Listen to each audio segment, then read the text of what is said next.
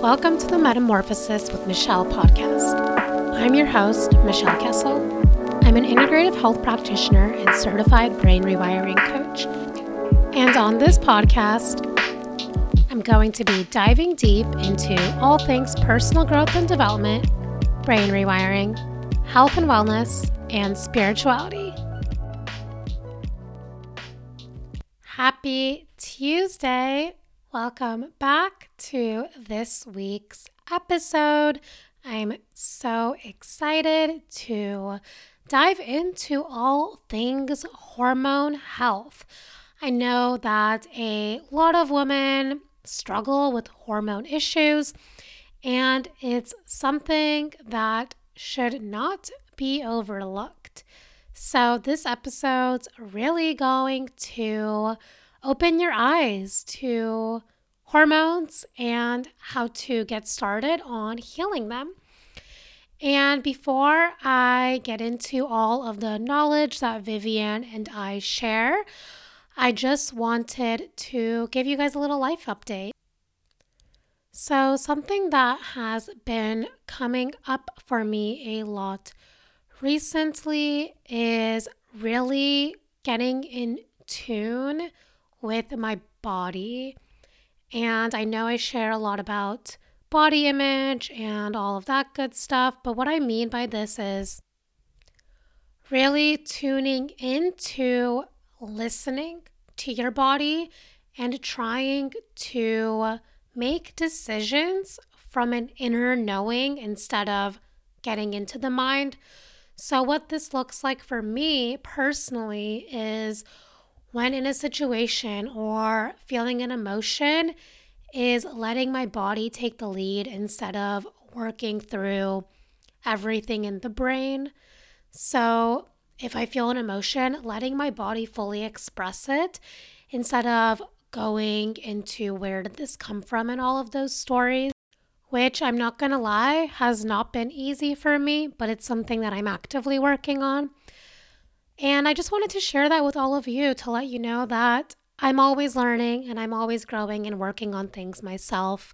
So I wanted to give a little collective update on something that I'm working on because I believe that we are all one, and whatever I'm working on is probably something that you might be wanting to address in your life as well. So this is my current reality and what I'm actively making shifts on. And another little thing that I wanted to mention is I am opening up breakthrough calls for those of you that want to work on healing your bloating and emotional eating on a one-on-one level. So this is a free consultation to come up with a strategy to really make sure that you are able to fully heal from your bloating and emotional eating issues. So the link to that will be in the bio, and I will also have a link to get on the wait list for the next round of Free from Emotional Eating, which will be launching in June. And as always, please connect with me on Instagram. I love getting to know everyone that listens to the show and what your takeaways are. So if you listen to this episode, let myself or Vivian know because we would both be so happy to hear from you. And now let's get into this episode. All right, so welcome to another episode of the Metamorphosis with Michelle podcast. I have a lovely guest here today, Vivian Allred, who is a naturopathic nutritional therapist. And after struggling with many of her own health issues, including acne, hair loss, amenorrhea, anxiety, parasites, SIBO, and other complexities from mold illness and Lyme disease, Vivian took her health into her own hands and is now fully thriving. She is someone who works with women and identifies and addresses the root cause of their health symptoms, including acne, hair loss, fatigue, digestive issues, and irregular menstrual cycles. So, Vivian is a wealth of knowledge on all things hormones and gut health and all the topics that I love to talk about. And she also has a health podcast called Hormones in Harmony that I was just on. So you can also find that episode. And yeah, I'll have all her info in the show notes, but I'm going to let Vivian introduce herself and give us a little bit of her own background through her words. So go ahead and tell us about yourself. Absolutely. Well, thank you for having me, Michelle. And we're chatting again. Happy to talk about all of these favorite subjects of mine. And my health history is pretty extensive, so I will try and keep it as short as possible. But I always used to say that I was really healthy and had no issues up until the age of 18. But when I start to look back now, there was definitely some issues that I just brushed off as being normal. So having nosebleeds all the time, getting travel sickness quite often, having some digestive issues and skin issues. So it definitely wasn't perfect, but I had a pretty good upbringing, minimal antibiotics, pretty good diet the majority of the time. But what really triggered some issues were over-exercising and under-eating, kind of unintentionally like undernourishing myself because I was just trying to eat healthily, but I would cut out all of the junk and not really replace it with anything substantial. And my exercise went from a few days a week to like pretty much every day, back-to-back classes for like 2 hours and fueling on a plain chicken salad a lot of the time. So lost weight, felt better initially because obviously I cut out the junk food and started eating a little bit better. But then a few months later, started to run into issues. My face broke out in acne and I'd never really had any acne all through high school when my friends were breaking out. And then when their skin cleared, after puberty, mine broke out later on, and it was pretty terrible. My hair was falling out, my periods had stopped, and I didn't really care about the period thing because, like, who wants a period when you're that age and you don't know about the benefits of a healthy menstrual cycle? So it was actually my mum who forced me to go to the doctors after 3 months because she knew that it wasn't normal. I was more concerned about my face and my hair, being an 18-year-old girl, and the only solution offered was the birth control pill. Surprise, surprise. They said either birth control or wait and see what happens. They didn't give me any advice to not exercise as much. They honestly didn't ask one question about my diet and lifestyle, which commonly is the case. So I jumped at the chance of going on the pill because they said that it would fix pretty much everything. First pill caused major worsening of symptoms. So it's very strong estrogen or estrogen pill, Dianette or Diane. And I reacted very badly, developed depression within a few days.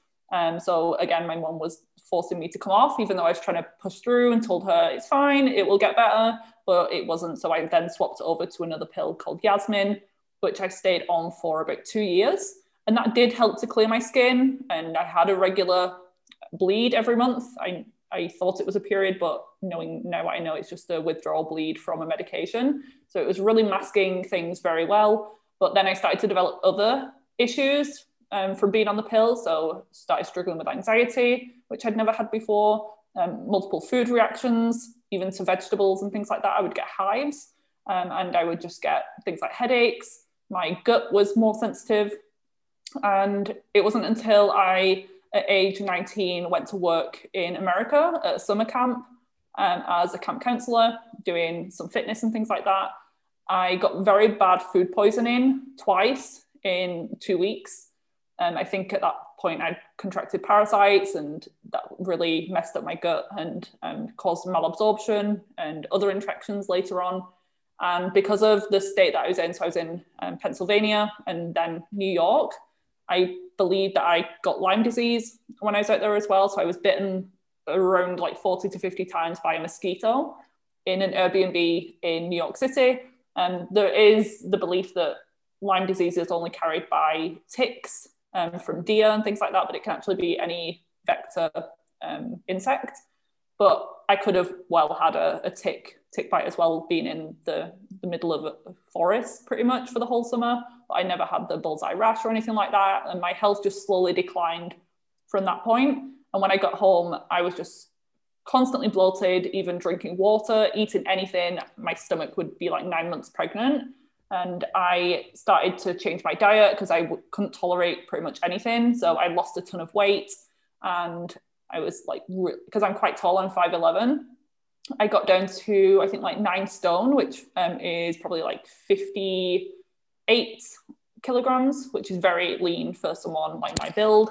And doctors were just saying, you're still within normal range, your BMI is healthy. I told them about the bloating, and a gastroenterologist said that everyone bloats after eating. It's normal, it's fine.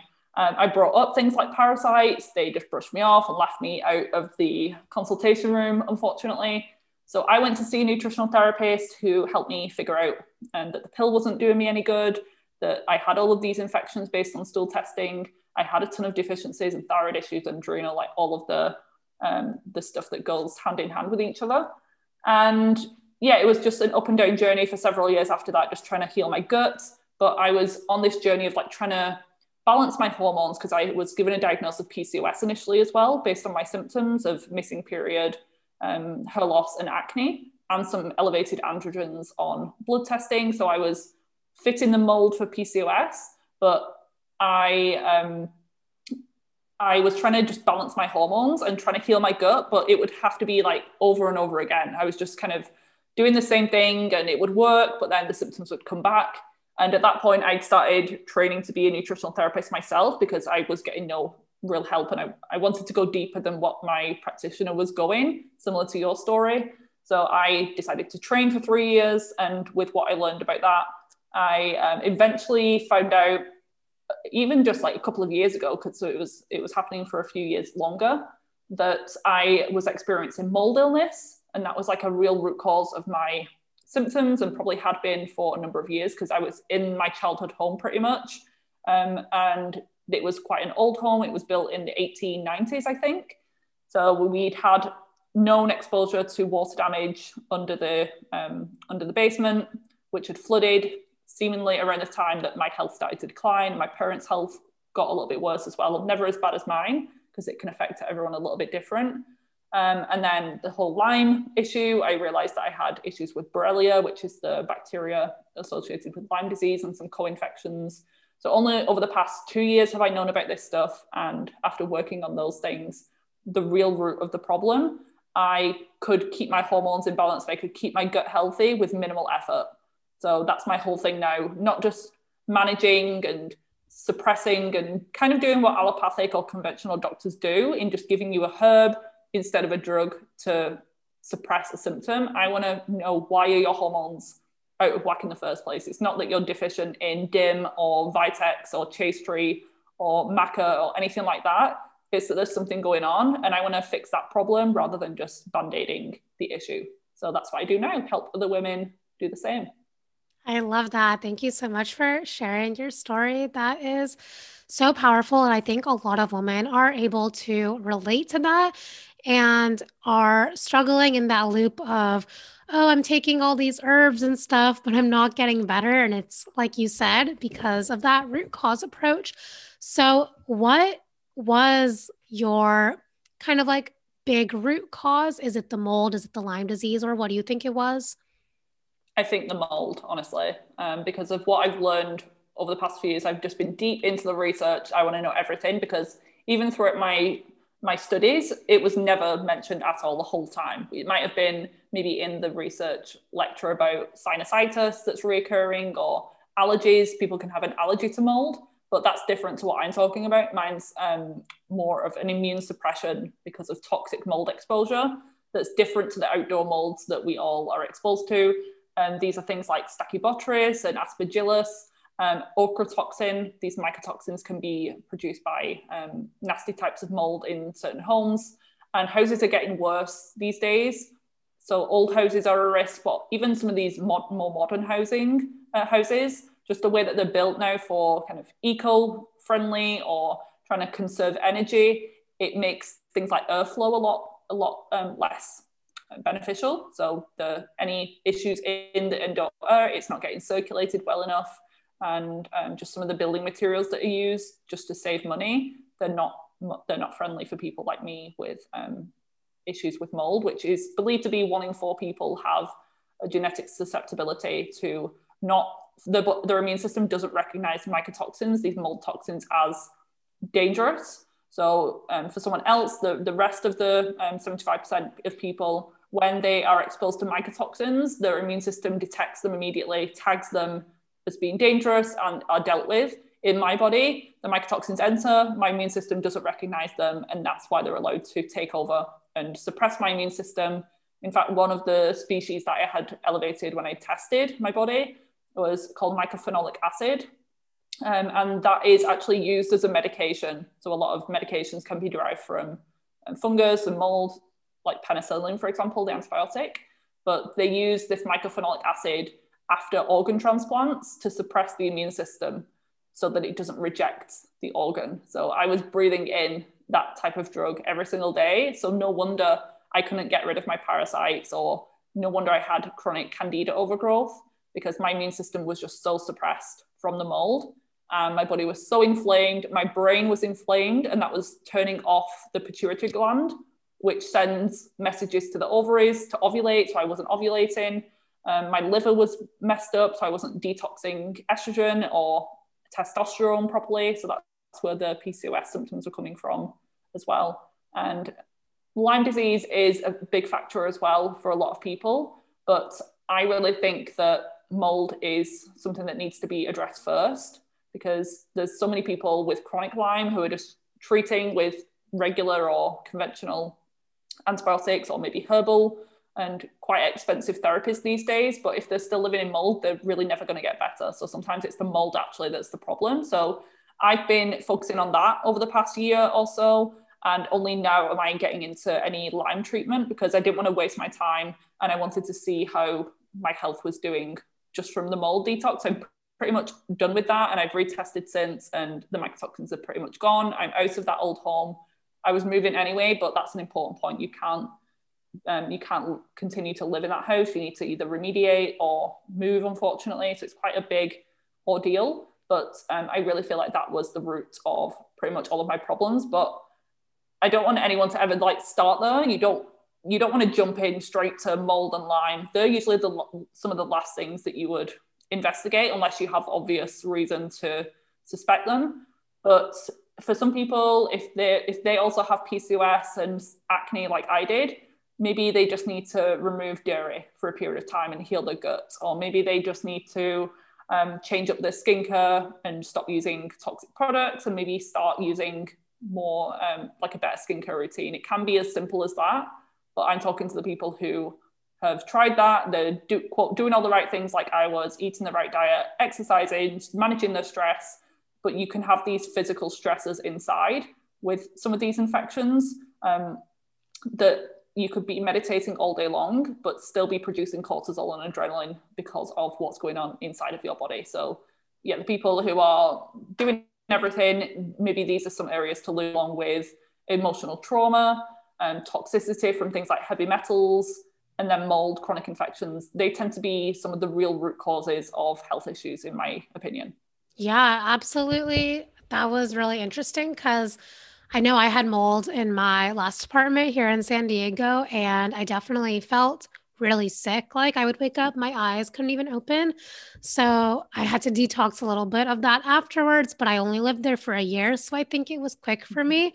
But how long did you live in the environment where you were susceptible to mold? I think from age 4 to 25 or 24 until I moved Wow. last year. So Yeah. a long time, but people say, like, if it was the house, why were you not sick the whole time? But there's this whole idea of like a toxicity bucket. Right. I think you're familiar with like the Dr. Stephen Cabral. He's the one who calls it like the rain barrel effect. And he Hmm. has a really good book that describes that exactly. So I probably was reacting to mold the whole time, but it wasn't until I started the medication, the birth control pill, I stressed my body out by under eating. I stressed it out by over exercising. I traveled and picked up infections. That just added on top of it until it overflowed, and then I got the symptoms. So there's never just one thing causing health issues. I know I talk about like the root cause all the time, but there's usually more than one thing, like multiple causative factors. So for me the mold thing, but I can't just focus on that. I need to like go back in time and fix all of the other problems that have stemmed along the way. And for some people in households, it's just them who's sick. So that's what also makes them think it can't be the house because my husband or my partner or my children are fine. And a lot of women struggle with symptoms because of a few things. So women have just a higher toxic burden just overall, sometimes from the types of products that we use and conventional makeup and beauty products and things like that. We tend to have higher levels of body fat just naturally, even if we're like normal weight. The men tend to have a lower body fat, and the body fat holds toxins like mycotoxins. So that can be another factor. We tend to have less blood volume as well. So we tend to be more affected by any toxicity in the body. Plus, women are often more in touch with their bodies as well, and are more likely to recognize when something's wrong, whereas a lot of men can kind of just get on with it, or they don't really know what's right or what's wrong. So if you're in a home and you suspect there might be a problem, don't rule it out or dismiss yourself or not look into it further, because there's other people in the home that are genetically susceptible people. So you may be living with someone who doesn't have the genetics, but at the end of the day, if the house is really bad and the mold is really problematic, that person, even without the genetics, will ultimately get sick. It may just take a lot longer to do so. So I describe myself and similar people to me as being like the canaries in the coal mine. I'm the one who's reacting obviously and very quickly and at a young age to something that down the line probably everyone would react negatively to. So all of these new toxins in the environment and fragrances, my body tells me pretty quickly, which is a little bit frustrating, but I'm also kind of blessed to be able to get this feedback from my body with my skin flaring up or something like that. And hopefully it's going to prevent the risk of me developing like future diseases down the line that can be a lot more serious or life-threatening or incurable. Yeah, absolutely. Mold is so crazy how it's so prevalent in homes these days. Do you know if there's any way that people can kind of take preventative action towards mold and getting that in their bodies? Definitely. So I'm glad that I've learned this early on before I get to the stage where I'm like buying a home, like a long-term home. I'm just renting at the moment, but I'm got into the habit now of every month checking everywhere. So under the sinks in particular, in the bathrooms, just having a feel around under the material and under any products or anything, if there's any dampness or wetness, because you really want to nip things in the bud before they're allowed to get worse. Same with maybe a little bit of a shower leak. You'll be like, oh, it's fine. It's not a problem. I'll deal with it. Never, probably. So you want to just fix things now because yes, it's an expense and it's another job to do, but it's really worth it than having to rip out your whole bathroom and get a new one fit in, because sometimes, and a lot of the time, honestly, mold can be invisible. So in my previous home, there was a visible sign of mold. It was an old house, but everything was under the floor because there was like a crawl space under the ground. And that's what flooded a few years back. And then it was just never dealt with properly. The water was removed and bailed out, but it wasn't dried out properly. So that's within 28 to 48 hours, just a recipe for disaster and for mold growth. Plus, you can do things like checking behind furniture, pulling the furniture away from the walls and just letting earth flow circulate, opening windows. You can use air filtration systems, but I would recommend getting a good one, and a lot of them are pretty pricey, so you're probably looking at over $1,000 for a good one. So it needs to be mycotoxin specific. It needs to be like down to a certain particle size. It gets a little bit confusing, but there's a ton of good ones in the US, like Air Doctor and IQ Air are some good ones. Getting outside as much as possible and just being aware of it, but not freaking yourself out, like scouring the whole house and being kind of hyper vigilant for mold, because that's not going to be helpful. But it's just maintaining your property and checking for leaks and things like that, and getting on them as soon as possible. Yeah, those are some great tips because I don't think anyone does most of those things. I know I certainly And I don't. wouldn't unless it takes over your life and it's like the main focus, you just want to get better, you will do anything. So I don't blame people for not doing it. But if I could tell my younger self, or if I could give anyone's advice, just be proactive instead of reactive with all aspects of health. Absolutely. I totally agree because that's why it's important to have conversations like this and to learn these things because the earlier you can jump on something, the better versus waiting for something worse to happen. So, thank you for sharing that. I wanted to circle back on birth control because I know that this is such an important topic and a lot of women are on birth control and they want to get off of it or they've just recently gone off of it. What is kind of like the main reasoning to get off the pill? And I never want to scare anyone with any of the subjects I'm talking about. So with the mold thing, it is a big problem and I wish more people were talking about it. So that's why I'm doing what I do. But yeah, I don't want to fearmonger people. It's, even with the birth control pill, there's a time and a place for medication.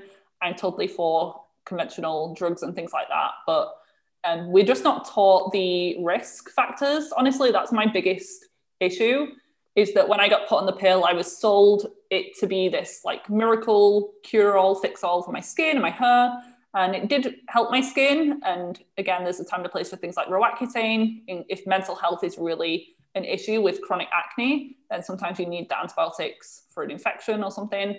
But when I was given the pill, I wasn't taught about the risks. There might have been a mention of a slight increased risk of blood clots, or I'd heard things like that. But I was thinking, there's no family history of breast cancer. I'm fine. I'll be like one of the lucky ones. And if you look within the pill box, there's the insert with, it's like a 20-page thing in there giving all of the side effects, but whoever reads that? I definitely didn't. But even those things don't mention the less life-threatening symptoms or less serious symptoms, but more of like the chronic symptoms that people are dealing with on a daily basis, like hair loss or anxiety or IBS and digestive issues because of the pill, or the fact that it depletes your B vitamins and your zinc levels, the fact that your period might not return for 2 years after stopping it. So if you're coming off at age 35 wanting kids, and then you're freaking out and stressed because you're feeling like you're on this ticking time bomb with not being able to get pregnant. So it's those things that I wish would be mentioned. And if someone accepts all of that and is totally on board and knows the risks and maybe wants to take a B complex supplement whilst they're on the pill and maybe a probiotic, that's fine. But I was never taught any of that. So that's my problem. And at a physiological level, I didn't know that when you're on the pill, the bleed that you're having isn't a real period. It's just a withdrawal bleed from a medication. So it's not normalizing or managing your period at all. It's just a fake bleed. And your brain and ovary communication is shut down that whole time. So you're not ovulating. That's why it's great at stopping pregnancies. But it can take a while for that connection to reestablish again after stopping the pill, especially if you went on very young. It takes around 7 years for that brain and ovary connection to solidify. So if you start your period at age 13, for example, it would take 7 years. So you'll be age 20 before you've got a really strong ovulation and brain ovary connection going on. So if you go on the pill at age 15, you've only had 2 of those years. So when you come off the pill, you've got another 5 years before things potentially normalize again. So that's a really common issue. And a lot of women are going on the pill not even for contraceptive reasons anymore. They're going on the pill because they had acne, they have terrible period pain, or they have hair loss or hair growth on the face. All of those symptoms can be improved with sometimes just some simple nutrition and dietary change and supplements. And people are taught that, especially in like sex education at school, that we can get pregnant any day of the month, which is also not true. And it's just ridiculous that we're taught that, because some people are taking the pill every single day and suffering with the side effects of the pill, and not knowing that the female body is only able to get pregnant around like 5 to 7 days max every single month. It's actually the female body in itself, ovulation happens from 24 to 48 hours, but it's the sperm that can live within the body that extends that window a little bit longer. So if I knew that then, and I knew that there was different options than going on the pill, I would have totally done that. So I don't regret my decision, because it's taught me an awful lot about hormones and how amazing the menstrual cycle is. I used to hate having a period, but when I stopped the pill, I didn't have one for 2 years. Probably because of that brain and ovary connection, but also because I'd lost a ton of weight. My body was like very deficient.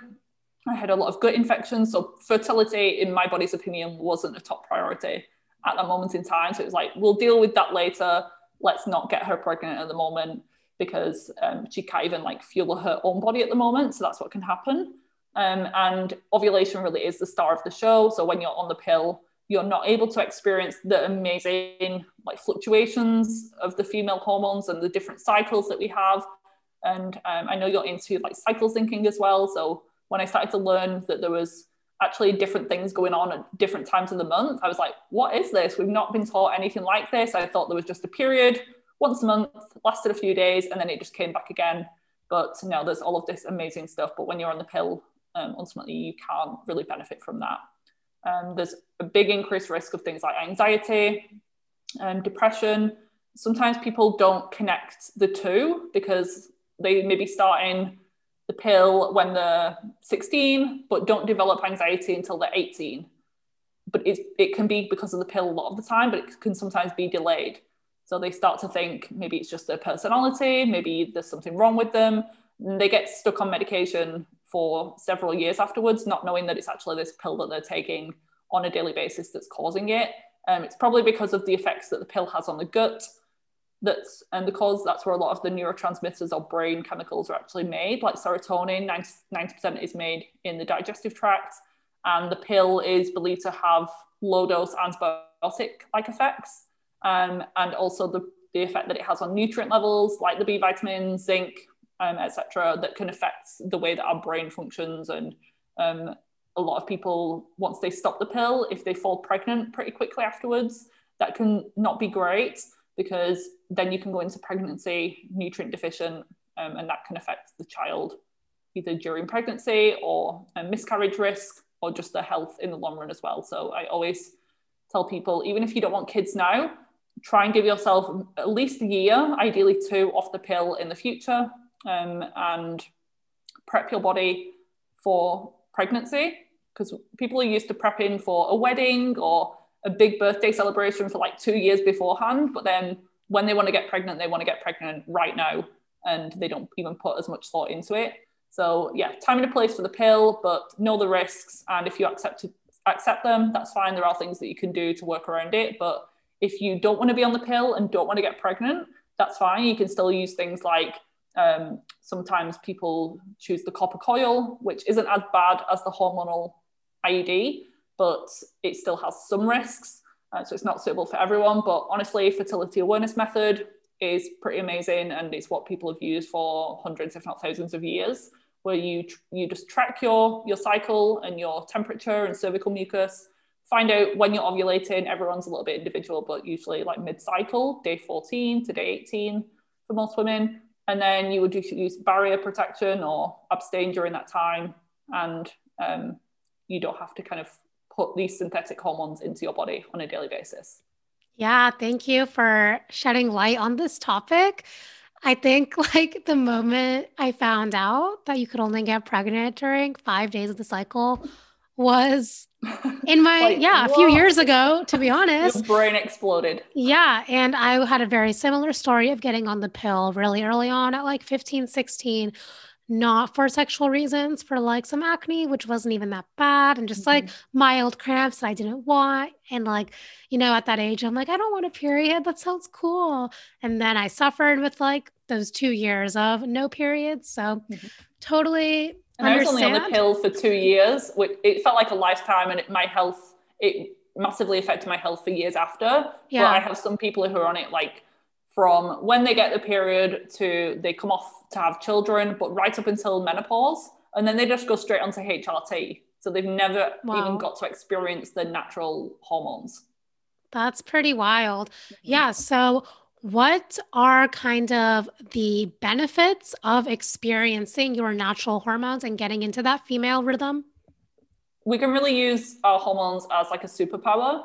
So most people feel controlled by their menstrual cycle, and they try to time holidays or vacations away from when their period's due, or they turn down invitations to like dinners and parties because they think the period's going to come. So the period like really rules their life. That's not a good sign. That shouldn't be the case. If you are experiencing terrible periods and PMS, then that's a sign of an imbalance. It's common, but it's not normal. The period should come and go. Energy might be a little bit lower, might be a little bit of discomfort, but you shouldn't feel like, I have some people say they feel like a different person 2 weeks out of the month. That's definitely an imbalance. Something's going on there that needs to be addressed. So don't suffer with those symptoms just because you think they're normal and all of your friends have issues, or maybe your parents, your mum's told you that like the period is the monthly curse, and we've just been taught as society and it's been ingrained in us that it should be this terrible time of the month. And I think that fuels the issue as well, that whole like self-fulfilling prophecy. But that's a bit of a tangent. Yeah, it's true though. It's true though. I feel very passionate, if you can't tell. About I love it. So knowing your cycle. So if it helps, I'll just go through like the main phases of the cycle. Yeah. So we'll start with what most people know and recognize and only think of, which is the menstrual phase, which is when you're bleeding. So they should be maybe like 1 to 5 days on average, 3 to 5 days on average, and shouldn't be too heavy, pretty much pain-free, and it shouldn't mean that you have to take time off work or take painkillers. That's a sign that something imbalance is happening. Usually it's due to something called estrogen dominance or estrogen dominance, which can be very high estrogen levels if you've been on the pill or if you've got excess body weight, some things like that. They can cause you to have directly high levels. But most women, I find, have normal to high levels of estrogen. It's just that the progesterone levels are lower. They should be, you should be estrogen dominant in the first part of the cycle, then progesterone dominant in the second half. So most of the hormonal symptoms come from that imbalance between the two. And then once the period has started, so I described it as being like winter. It's a time where the hormones are at the lowest point and things are a little bit cold energetically in the body. So like lots of nice warming foods and rest, self-care is great during that time. But once the body knows that it's not pregnant that month, because the uterine lining is shed, there's been no egg fertilized, then the whole cycle starts again. So the brain starts producing FSH, estrogen levels start to rise again, the egg starts to kind of mature, and that's known as the follicular phase. And this can be up until ovulation, so maybe a couple of weeks. And then ovulation, that really is like the main star of the show in terms of a healthy menstrual cycle. When you're on a pill, this isn't happening, you're not ovulating, and that's why it works so well. Ovulation is like summer, so follicular is spring, and now we're in summer. Hormones are at the highest point. Symptoms can happen here because some people's hormones spike a little bit too high, particularly the androgen, which is the male hormones, testosterone, so they might get some breakouts during this time. Or it could be that the hormones are spiking, which is natural, but the liver can't keep up with the extra work. So it may be that they require additional liver support during that time. But that's when the egg is released, and that's the time where you're fertile. So things like cervical mucus might change. It might become more of a raw egg white consistency. So clear, stretchy, slippery, and that's designed to kind of capture sperm in the fallopian tube and keep it there until the egg drops and potentially there's fertilization that happens. But this is like a 24-hour to 48-hour period. And then after that, you go into the luteal phase. So when the egg is released from the ovary, what's left behind becomes a temporary gland called the corpus luteum. And this produces and secretes progesterone, which is a pro-pregnancy hormone, but it's also really important even if you don't want kids now or ever. It's anti-inflammatory, it's anti-estrogenic, so it keeps that estrogen in check, helps with stress and anxiety and sleep, all of the amazing things. So it's my favorite female hormone. But during that luteal phase, the body doesn't know if it's pregnant or not. So your body becomes a little bit more sensitive to stress. It becomes a little bit more insulin resistant. So that's the time when you want to kind of dial back a little bit on the exercise and do some more restorative forms like yoga, Pilates, and walking, as opposed to like stressful HIIT, boot camp, cardio type classes. And because you become a little bit more insulin resistant, and because if you were pregnant, then your blood sugar would need to divert and prioritize the baby a little bit more. So your cells become a little bit resistant to glucose. That's why sometimes sugar craving and binge eating and overeating can happen. And that's when there's an extreme level of this. And yeah, during the luteal phase, this is like autumn. So things are kind of dying down a little bit. It's becoming a little bit quieter. You're either pregnant at this time or you're not. And if you're not, up to usually 10 to 14 days of this progesterone production, it starts to taper off. And then the body will realize it's not pregnant, hormones will drop, and that triggers the bleed. And then it happens all over again every single month up until menopause. So when you know this stuff, you can live your life. You don't have to do it to the T every single day, but I just try to like do the best that I can. And when you run your own business, it's a little bit easier than someone who works a 9 to 5. But for example, if I've got a podcast coming up, like now, I will try and schedule interviews and things like that. Or if I do any talks or seminars, I will try to schedule them around ovulation, because that's when my energy is going to be the best and more communicative. Whereas if I need some downtime, then I will schedule that when I'm on my period, because that's the time where I'm not feeling as kind of sociable and I just want to chill and relax. So you can eat certain foods at certain times as well. There's a lot of information about it, and I have a guide on my website on the free download section talking a little bit more about all of these phases if anyone's interested. But it's really amazing when you know this stuff, and honestly I wish every woman knew it. But there's probably people out there like shaking their head and hating me right now because they're like, I feel terrible all month long. But just know that that's not normal, and you can get to a point where you can experience and actually enjoy your menstrual cycle. Because sometimes when you don't know what you have until you lose it. When I lost my period, that's all I could think about. Every single day, my goal was to get my period back, because I'd never felt less feminine. And it was a sign that my body wasn't healthy, because it wasn't prioritizing having a cycle, and it was just a sign that my body wasn't working optimally. So if you are struggling with amenorrhea, which is missing periods, definitely figure out why that is, and try and get it back as soon as possible, because these hormones aren't just for pregnancy, they're for your mood, your bone health, your immune system, and just your overall vitality. So you want to make sure that you're thriving. Yeah, that was perfectly described. And I love that you mentioned that the hormones are more than just like for pregnancy and for all of that. They really are a telltale sign of how your body's health is doing. So I know that like low progesterone is probably like the most common thing. Is that something that you would agree on? And if so, Yes. what are your kind of like easiest top tips you would give to someone who suspects they have low progesterone? Mm-hmm. So yeah, a lot of people do have low progesterone, but again, they might be producing progesterone. So it's important to know if you are ovulating or not. That's step number one, because you can have a period every month or have a period, but not ovulate. So that's still not healthy. But if you ovulate, you will have a period or you will be pregnant. Like it has to be like for a healthy cycle, the ovulation is the start of the show. So in order to test ovulation, you can do things like basal body temperature tracking, or you can do a blood test or a urine test in the lead up to your period. So if your period's pretty regular, maybe 5 to 7 days before, or some people get the cervical mucus production, or they just feel like they're ovulating with little cramps in the ovaries, so the lower pelvis, or sometimes sex drive, or the breast hurts a little bit more. And then you can test a little bit after that and just see if you have ovulated, but that would only confirm ovulation, not predict.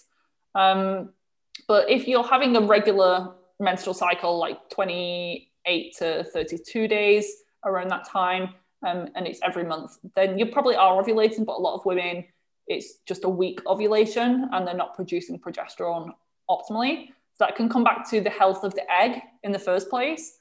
Things like mold exposure can damage eggs, as can environmental toxins and heavy metals and cigarette smoking and stress and trauma deficiencies. So improving the egg health, but that can take a while actually to influence your hormones. It will take around 100 days or 3 months.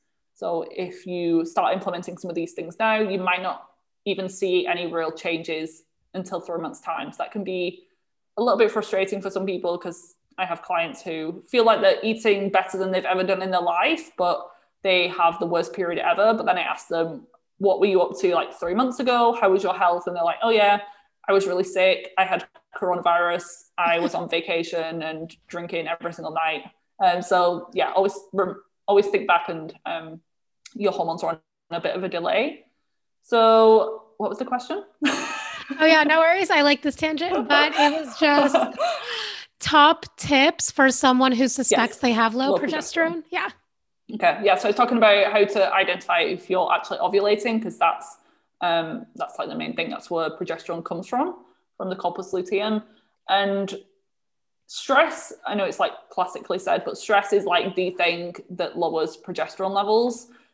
People, and I was taught this as well at nutrition school, that cortisol kind of steals from progesterone. That's not actually true. It doesn't actually steal a hormone. It's just that when you're stressed, your brain doesn't think ovulation is necessary. So it's more of a brain thing than actually a physically stealing away from progesterone levels. But it is true that high cortisol and stress depletes your progesterone, but it's from a bit of a different angle.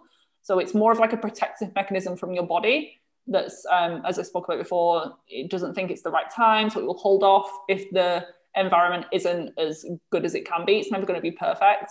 So stress management is number one. It's like the most important thing. But when I talk about that, it's not just about meditation and like deep breathing and those types of things. I'm talking about physical stressors. So a big one with hormone health is blood sugar irregularities. So if you're not balancing your meals properly, if you're not eating often enough, like you're fasting. A lot of women these days are doing bulletproof coffees and fasting, or not eating enough just overall, or they're not eating enough protein, or they're eating too little or too many carbohydrates. It's really individual to the person, but that can throw off your blood sugar levels. Even if you're eating like a healthy diet, a lot of people still have imbalances, because it's not just about carbs or food. Even with blood sugar, it comes back to sleep, exercise, muscle mass, stress levels, sometimes medication, mineral imbalances. They can all affect your insulin sensitivity and your blood glucose. So managing your blood sugar is number one. If you've got some sort of physical imbalance, so an infection in your gut, so if you've got parasites, I have some people who have parasite infections and that's affecting their hormones. One, because of nutrient deficiencies and the fact that they're not actually absorbing and benefiting from the food, but also because the body senses danger, like there's some infection in the body, something's wrong, environment isn't perfect. So the brain will think, not this month, it's not right. There's some sort of like inflammation going on in the body, so let's hold off pregnancy. Back in the day, like caveman times, it used to be a life-threatening stress as well, like a saber-toothed tiger, a famine. But now it could just be that you've not eaten for 6 hours and the body thinks there's no food, like we're going to starve, because the female body in particular is very sensitive to stress and famine and things like that. And it needs to be safe and secure, particularly when it comes to fertility and pregnancy. So stress management, and that needs to be both the physical and emotional things. And then there are certain things like, these are more like band-aid solutions, that's why I'm not going to those first. Things like vitamin C or vitamin C has been shown to help. I prefer to get it from like a whole food source as opposed to an ascorbic acid. And also things like Vitex or chaste tree berry can have been shown to increase luteinizing hormone, which can improve ovulation and progesterone production. But you can see, and I said at the beginning, if you're just doing that, if you're just supplementing with those two things, but you're not dealing with the stressors and all of these other problems, then you're kind of just doing what conventional medicine does. And it's maybe not, it doesn't come with a whole list of side effects like the birth control pill, but as soon as you stop taking them, it's probably just going to come back again. And it's really not addressing the root of the problem, which is my goal. Yeah, absolutely. I totally agree with all of that. I feel like it's so common where people are like, oh, I'm just going to take these herbs that are really just masking the symptom and aren't actually healing it. And then they stop taking the herbs and everything's back at square one. Yeah, and they can be really expensive. And I had the same thing. I was taking these expensive liquid tinctures that tasted terrible and they would help. But as soon as I stopped taking them, my issues would come back. So there's no doubt that plants can be powerful. And sometimes these herbal blends can address the root cause, because sometimes they might have antimicrobial like wormwood or garlic in there, or they might contain ginseng, which strengthens the adrenals if there's been an issue with like cortisol and adrenal problems. So some of them can address the root cause, but it's really not a holistic approach. Yeah, absolutely. As far as like the gut and hormone connection, what do you think of like how do those come into play and are connected? The hormones and menstrual cycle will never be fully optimal if the gut is imbalanced. So it comes back down to a few things. So nutrient deficiencies. So if you're eating the perfect diet, amazing diet, but you're not even absorbing it, then you don't have the raw materials. You don't have the cholesterol and the amino acids to make every cell and every hormone of the body. People think that your body just like creates new cells and hormones out of thin air, but it comes from the food that we eat. So even you might be intaking it, some people aren't intaking enough or the right types or healthy versions of cholesterol or not great versions of amino acids or the correct balance. But some people are, and they're still not even digesting and absorbing it. So that's probably number one, the malabsorption. But then the other thing is the whole stress and inflammation caused by some of these infections that can live within the gut, like SIBO, small intestinal bacterial overgrowth, parasites, H. pylori, candida are probably the main ones. They stress the body, they cause leaky gut or intestinal permeability, which sets off this immune cascade and just a ton of inflammation in the body, which can spread systemically. And then it's the brain that thinks something's wrong, I'm not safe, let's not have a baby, or let's not produce progesterone, or let's not give her clear skin and a pain-free cycle because that's not important. Right. She can survive with a face full of acne and menstrual cramps, but she can't survive if her liver's inflamed or her gut is chronically inflamed and infected. So it's all about priorities for your body. Yeah, absolutely. I feel like my clients who had gut health issues also had hormone issues. It was never like one or the other. Mm-hmm. It's always hand in hand, and it's so important to address both. And you might not have any digestive symptoms. Sometimes the people who come to me for terrible endometriosis and infertility, they might not feel like they have any digestive issues sometimes because they've got used to the bloating, but sometimes they honestly don't have any problems digestively. They go into the bathroom every day, they don't bloat, they feel fine after eating, but sometimes they have the worst gut health. I do stool tests and they're like the worst infections and like multiple different imbalances. So yeah, don't rule out gut issues, even if your gut seems fine, because it doesn't have to be the case. You can have they're called extra gastrointestinal symptoms. So sometimes it's acne, hair loss, rosacea, joint pain, fibromyalgia, anxiety that can stem from your gut. So definitely if you have digestive symptoms, it's a given that that's contributing, but even if not, it's something to consider. Yeah. Do you see a pattern in the type of gut issues that affect those hormones? Like, let's say someone has endometriosis. Is there like a certain common gut pattern that you see? Yeah, good question. So a common one is H. pylori, which is a bacteria that lives in the stomach. That can be highly linked to thyroid issues, particularly Hashimoto's thyroiditis. Same with parasites. Well, when you have H. pylori, parasites can go hand in hand. I feel like everyone has parasites. I know. But even if a stool test comes back negative, you've probably still got parasites because they're such a huge problem. So yeah, the H. pylori and thyroid can go hand in hand. What else? Candida probably is linked to, so I'm kind of just thinking of clients, it can cause a lot of sugar cravings and blood sugar issues, and that can cause issues with estrogen dominance and sometimes PCOS. And people know if they have PCOS that blood sugar control and managing insulin spikes is really important. But if you've got a chronic candida infection, then that's going to make it very difficult. So it's not that candida causes PCOS. It's just that they can be intimately connected. I really feel like mold so mycotoxins, it's a little bit of a different, it's not really a gut infection, but mycotoxins can contribute to things like endometriosis and PCOS, I found, because some of them are estrogenic. So these things that you're breathing in can promote excess estrogen within the body, but it's not the healthy types. And what's another one? Sometimes on a stool test, and when you have things like SIBO, it increases recirculation of estrogen. So there's a marker on a stool test that I use called beta-glucuronidase, And a lot of people have very elevated levels of that. And that causes them to, rather than excrete estrogen once it's been used, like it should be, because it's considered a toxin once it's been used for its daily functions, the body needs to get rid of it. But when you have bacterial overgrowth, particularly these bad types of bacteria, that process doesn't happen. And when that estrogen gets to the bowels, ready to leave, the bacteria get at the estrogen and allow it to get back into the body and recirculate. So I would say SIBO is potentially linked to estrogen dominance as well. And then the conditions like heavy periods.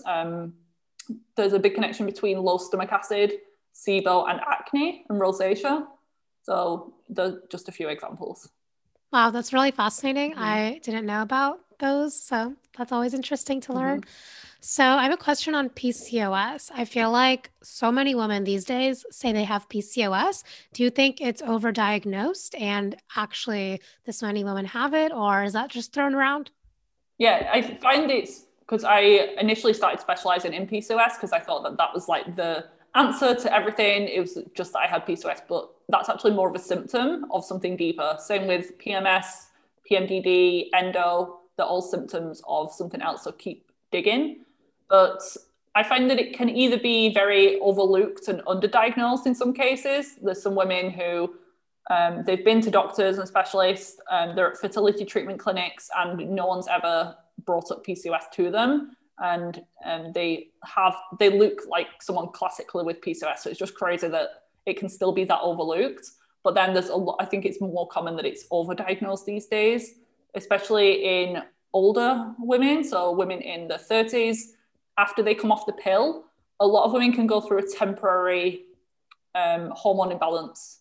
Just as the bodies are adjusting after being on the pill for several years, the body starts producing more androgens because the pill suppresses that, and it suppresses that brain to ovary connection. So when you come off it, the body is like, oh my God, I've been suppressed for so long. Let me just start pumping out all of this testosterone and just start kind of getting used to cycling again. And because the period can go missing for a few months or sometimes years, those are some of the reasons to diagnose PCOS. So maybe the acne the skin started breaking out, maybe the hairs started falling out because the hormones are changing, and maybe they have gained a little bit of weight because the body has started to kind of bounce back from being on the pill. Sometimes that can happen, and they're not cycling. So then they've got like 4 things showing the doctor that they have PCOS, but it's just a temporary thing.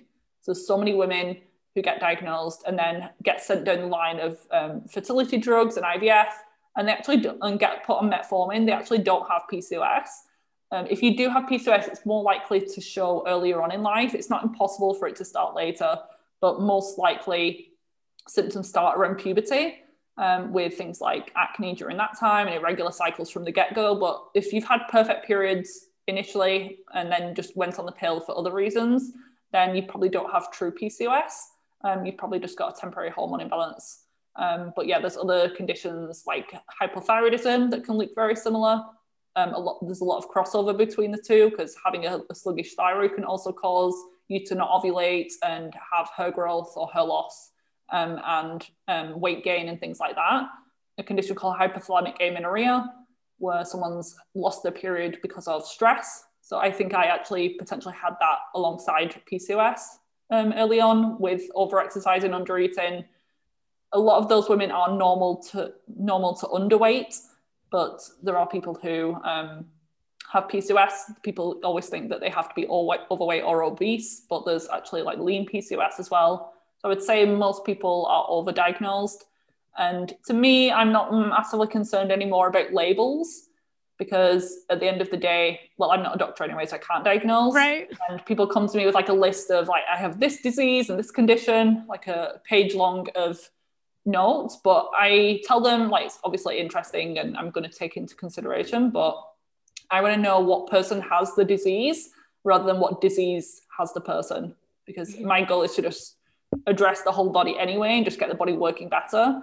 And sometimes these seemingly random and separate symptoms can just clear up when you stabilize the blood sugar and fix the gut. So I always start there, and then there might be something that we need to troubleshoot a little bit later, but a lot of the time that's not even necessary. The body just starts working and it can heal on its own when you remove the roadblocks and the stressors and add in what it needs in terms of nutrients or stress management practice, more sleep, all of that, yeah, the body can heal. Right? It's so powerful how the body can heal when given the right environment to heal in. And I Exactly. love that you said everything's so connected because it's so true.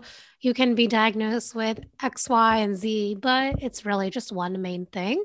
So you mentioned you start with the gut and blood sugar. What are your top three blood sugar healing tips? Mm-hmm.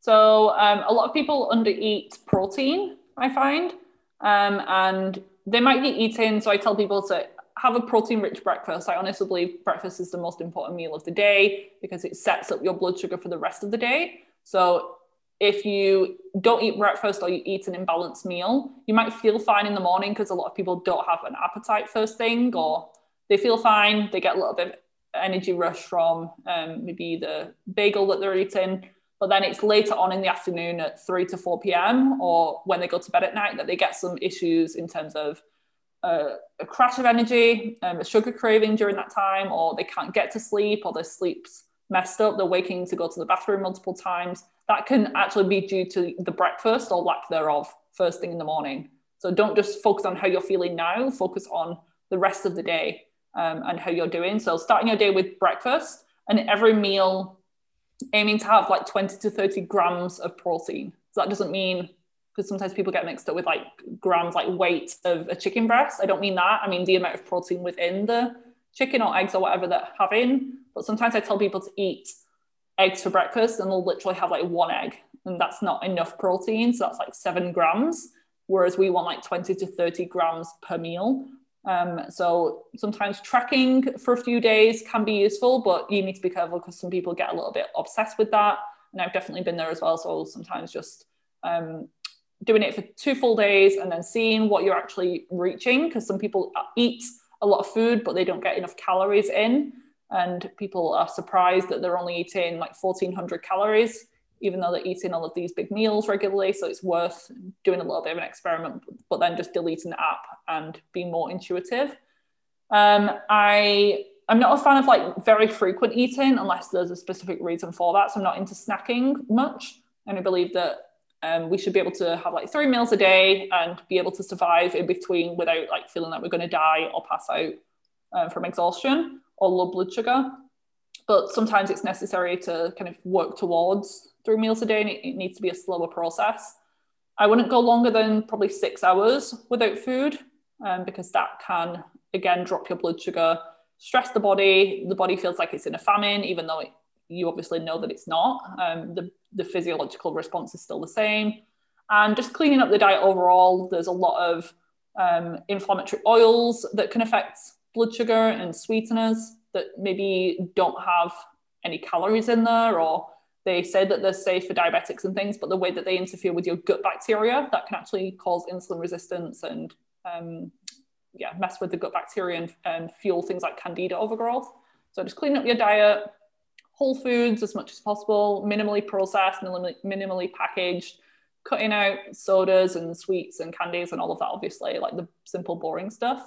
But even some of these like natural, gluten-free, not natural, but like seemingly healthier gluten-free products and new companies that are coming out, a lot of them are just still full of crap, honestly, and just as bad as the original, but just because they're gluten-free, people assume that they're healthier, so don't fall for that marketing scam either.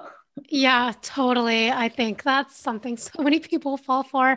And I always like to tell people look at the ingredients of what you're eating. And if you don't know what it is, your body doesn't know either. So even if it says like whatever fancy flour, there's probably some weird chemical added to that as well. Or there's like 20 ingredients. I always say like a minimal ingredients list, an apple and a steak doesn't have an ingredients list. Exactly. It just is ingredients. So that as much as possible, but also not becoming like too perfectionist and too strict about it, because that stress can increase your blood sugar as well. Totally. Those are such good tips. So I think the final question I want to ask you is what is just like one thing to do every day for balancing your hormones? I would say pay attention to your light exposure. As humans, but particularly as women, we should be very in sync with the earth and nature. but now we're not connected at all, and it's really affecting our health in many different ways. So I'm really big into circadian rhythm and body clock, particularly when someone's struggling with hormone imbalances. And when people aren't on the pill and they're healthy and cycling naturally, a lot of women tend to cycle together. Or if you've ever lived with like a group of women, or you've got sisters or your mum, you tend to all kind of sync up together. And that's just a sign that things like the circadian rhythm and body clocks can be playing a role. So now we're all indoors all of the time, under artificial lighting, staring at screens all day long, not going to bed because we're watching Netflix at 11 p.m. And that blue light is still telling our brain it's 3 o'clock in the afternoon. And no wonder there's a lot of sleep problems, but there's some people who they can fall asleep, but they're still not getting into the deep phases of sleep. So you might have your eyes closed and be out for 8 hours, but you're probably not in that deep restorative phase, and no wonder you wake up tired or your cycle is out of whack. So my tips would be first thing in the morning, if possible, get sunlight into your eyes as quickly as possible. The ideal would be to just get outside for a quick walk, but it could just be that you open up your curtains and blinds and open your window. It's best not through glass because the glass can filter the UV, and without glasses as well, or contacts. A lot of those things have UV filters in, therefore you're not benefiting from the full light hitting the retina. And throughout the day, have like mini stop points just for a nice break at work and like a nice stress management practice. Just stand outside or go for a quick walk around at multiple points throughout the days, maybe after lunch, mid-afternoon, especially if you get that 3 to 4 p.m. slump. That's a sign that you need some sunlight, and I can guarantee you're going to feel better than having a coffee. Just getting out and getting the sunlight in your eyes. And then in the evening, you want to do the opposite. You want to mimic the sunset indoors. So in winter, especially in the UK, the sun sets at like 4 p.m. So you want to kind of mimic that and not have so many room lights on. And I'm a big fan of blue light blocking glasses. I use the brand BlueBox, and they just pop them on while you're making your dinner, while you're doing your household jobs or finishing off a bit of work. Because obviously we can't just stop working at that time and go to bed. But we can just continue, but do something that promotes our health at the same time. And obviously in summer, it's going to be a little bit later, the sunset, so maybe 9, 10 p.m. So just following the rhythms of nature. So that's one of my favorite tips, because that's not just going to affect your hormones and your menstrual cycle, but also your immune system. It affects your energy levels, obviously, your adrenals, your mitochondria, the red light from the sun. People are into like red light therapy and infrared saunas these days. The sun is like a natural infrared sauna. So getting out in the sun, you get your vitamin D, go for a nice walk, get out in nature. So just reconnecting to our roots, what our DNA expects from us.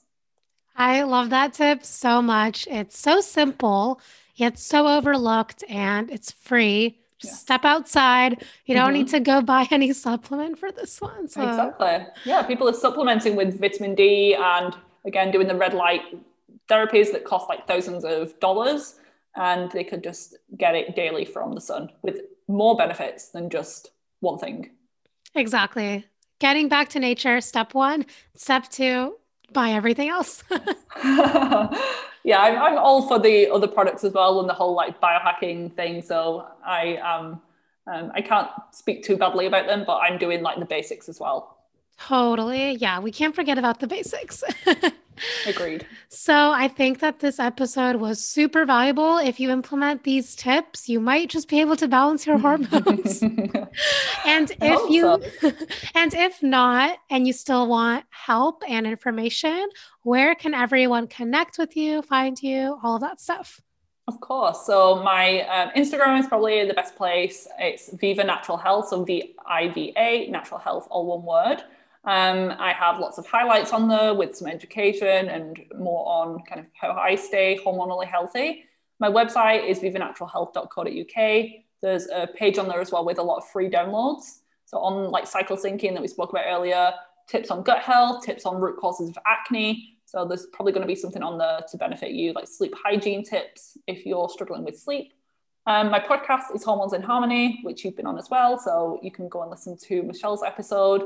And yeah, I work with clients online, on Zoom, even before the whole pandemic change the world. I work with clients worldwide, so I always say, as long as you've got internet access and you speak English, and we can communicate, that totally works fine. And I offer a free enrollment call if anyone's got any questions or is thinking about working with a practitioner and just wants a little bit more information first.